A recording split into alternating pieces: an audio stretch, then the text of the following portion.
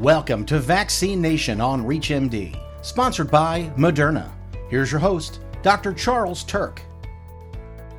The COVID-19 pandemic brought vaccinations to the forefront of medicine.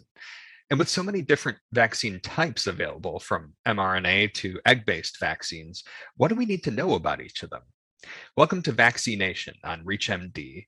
I'm Dr. Charles Turck, and joining me today to explore the various vaccine types is Dr. Jill Foster, professor in the Department of Pediatrics and the director of the Division of Pediatric Infectious Diseases and Immunology at the University of Minnesota.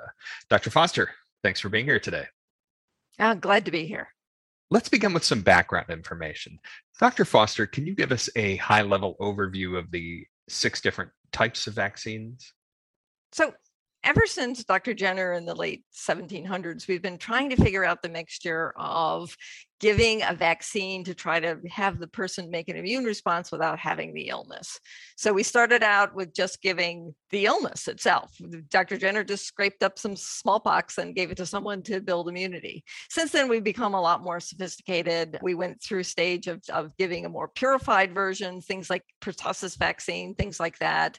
And then we became more refined in that we were able to, bioengineer and bioproduce in a mass way, things like the hepatitis B vaccine that is a recombinant vaccine. We also have live virus vaccines, which certainly we would not want to give live virus for COVID because there would be the potential of people getting COVID from it. And we want people to be able to trust that they're not going to get the illness from it. Live virus vaccines are things like MMR, the oral polio vaccine. The vaccine is attenuated, so you're giving live organism, but it's something that should not cause illness, although it occasionally does. Now we've become a little bit more sophisticated. We're bioengineering the antigen that we're giving, and now we have the mRNA vaccines and viral vector vaccines, which are even new technology that can give us a more precision approach to vaccination.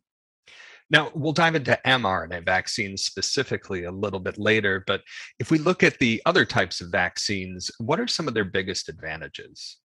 The biggest advantages of them are that they most mimic the infection itself. So giving that piece of the pertussis or giving the knockdown virus, the attenuated virus for measles, mumps, and rubella, we're giving pretty much the whole organism. We're mimicking a natural infection. And usually natural infection is what gives you the best immunity. And so we're trying to get the closest we can get to that natural immunity without actually having the person have to experience the illness itself.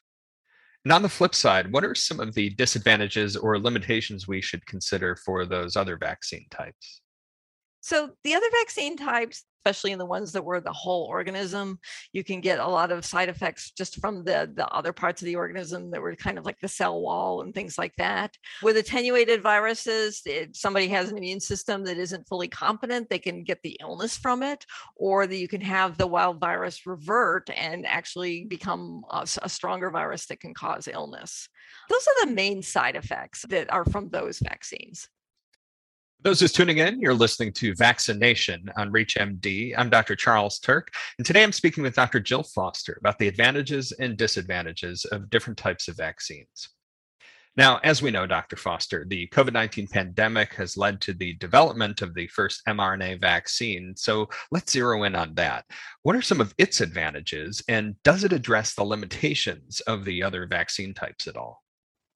I think that the biggest advantage of the mRNA vaccines this is just our first mRNA vaccine. It's something that can be precisely targeted to looking at exactly the part of the organism that we think is going to be. So with COVID, the spike protein is really the part that is giving us the immunity, and the part that we feel that if we block that spike protein, that we can give somebody immunity and protection from illness. So with the mRNA vaccine, we're able to create code that is injected into the person so that their ribosomes are able to produce just that spike protein, not the rest of the organism that we don't really need to make the immunogenicity, but just that spike protein. We then produce the spike protein in our own bodies so that our immune system creates antibodies and the rest of the immune system lineup that we need to create that immunity, which is something that's going to be, I think, revolutionary.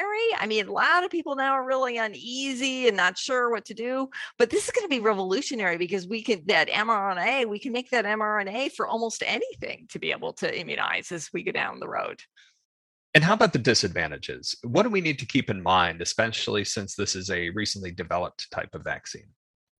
I think the biggest thing is that people don't yet trust mRNA vaccines. I think there's so much potential for the future for them, but it's an unknown and it's making people nervous, especially in the times of COVID. Everybody is so nervous anyway.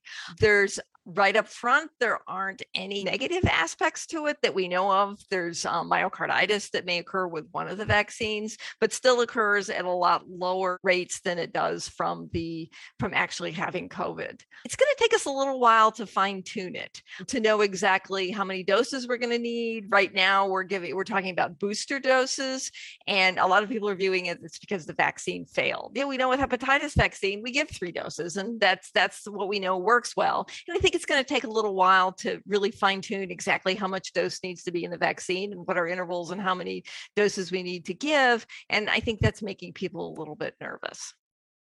Before we close, Dr. Foster, do you have any final takeaways on any of the vaccine types we've discussed today? Spend a little bit of extra time educating yourselves, and take the time with your patients to hear what their concerns are, and be educated yourself so that you can address your patients' concerns so that we can get that vaccine number up higher. Well, considering the increased attention vaccines have garnered since the onset of the COVID-19 pandemic, I want to thank my guest, Dr. Jill Foster, for joining me today to share these insights into the various vaccine types available. Dr. Foster, it was great speaking with you today. Great talking to you. You've been listening to Vaccine Nation, sponsored by Moderna. To access this and other episodes in the series, visit reachmd.com/vaccination, where you can be part of the knowledge. Thanks for listening.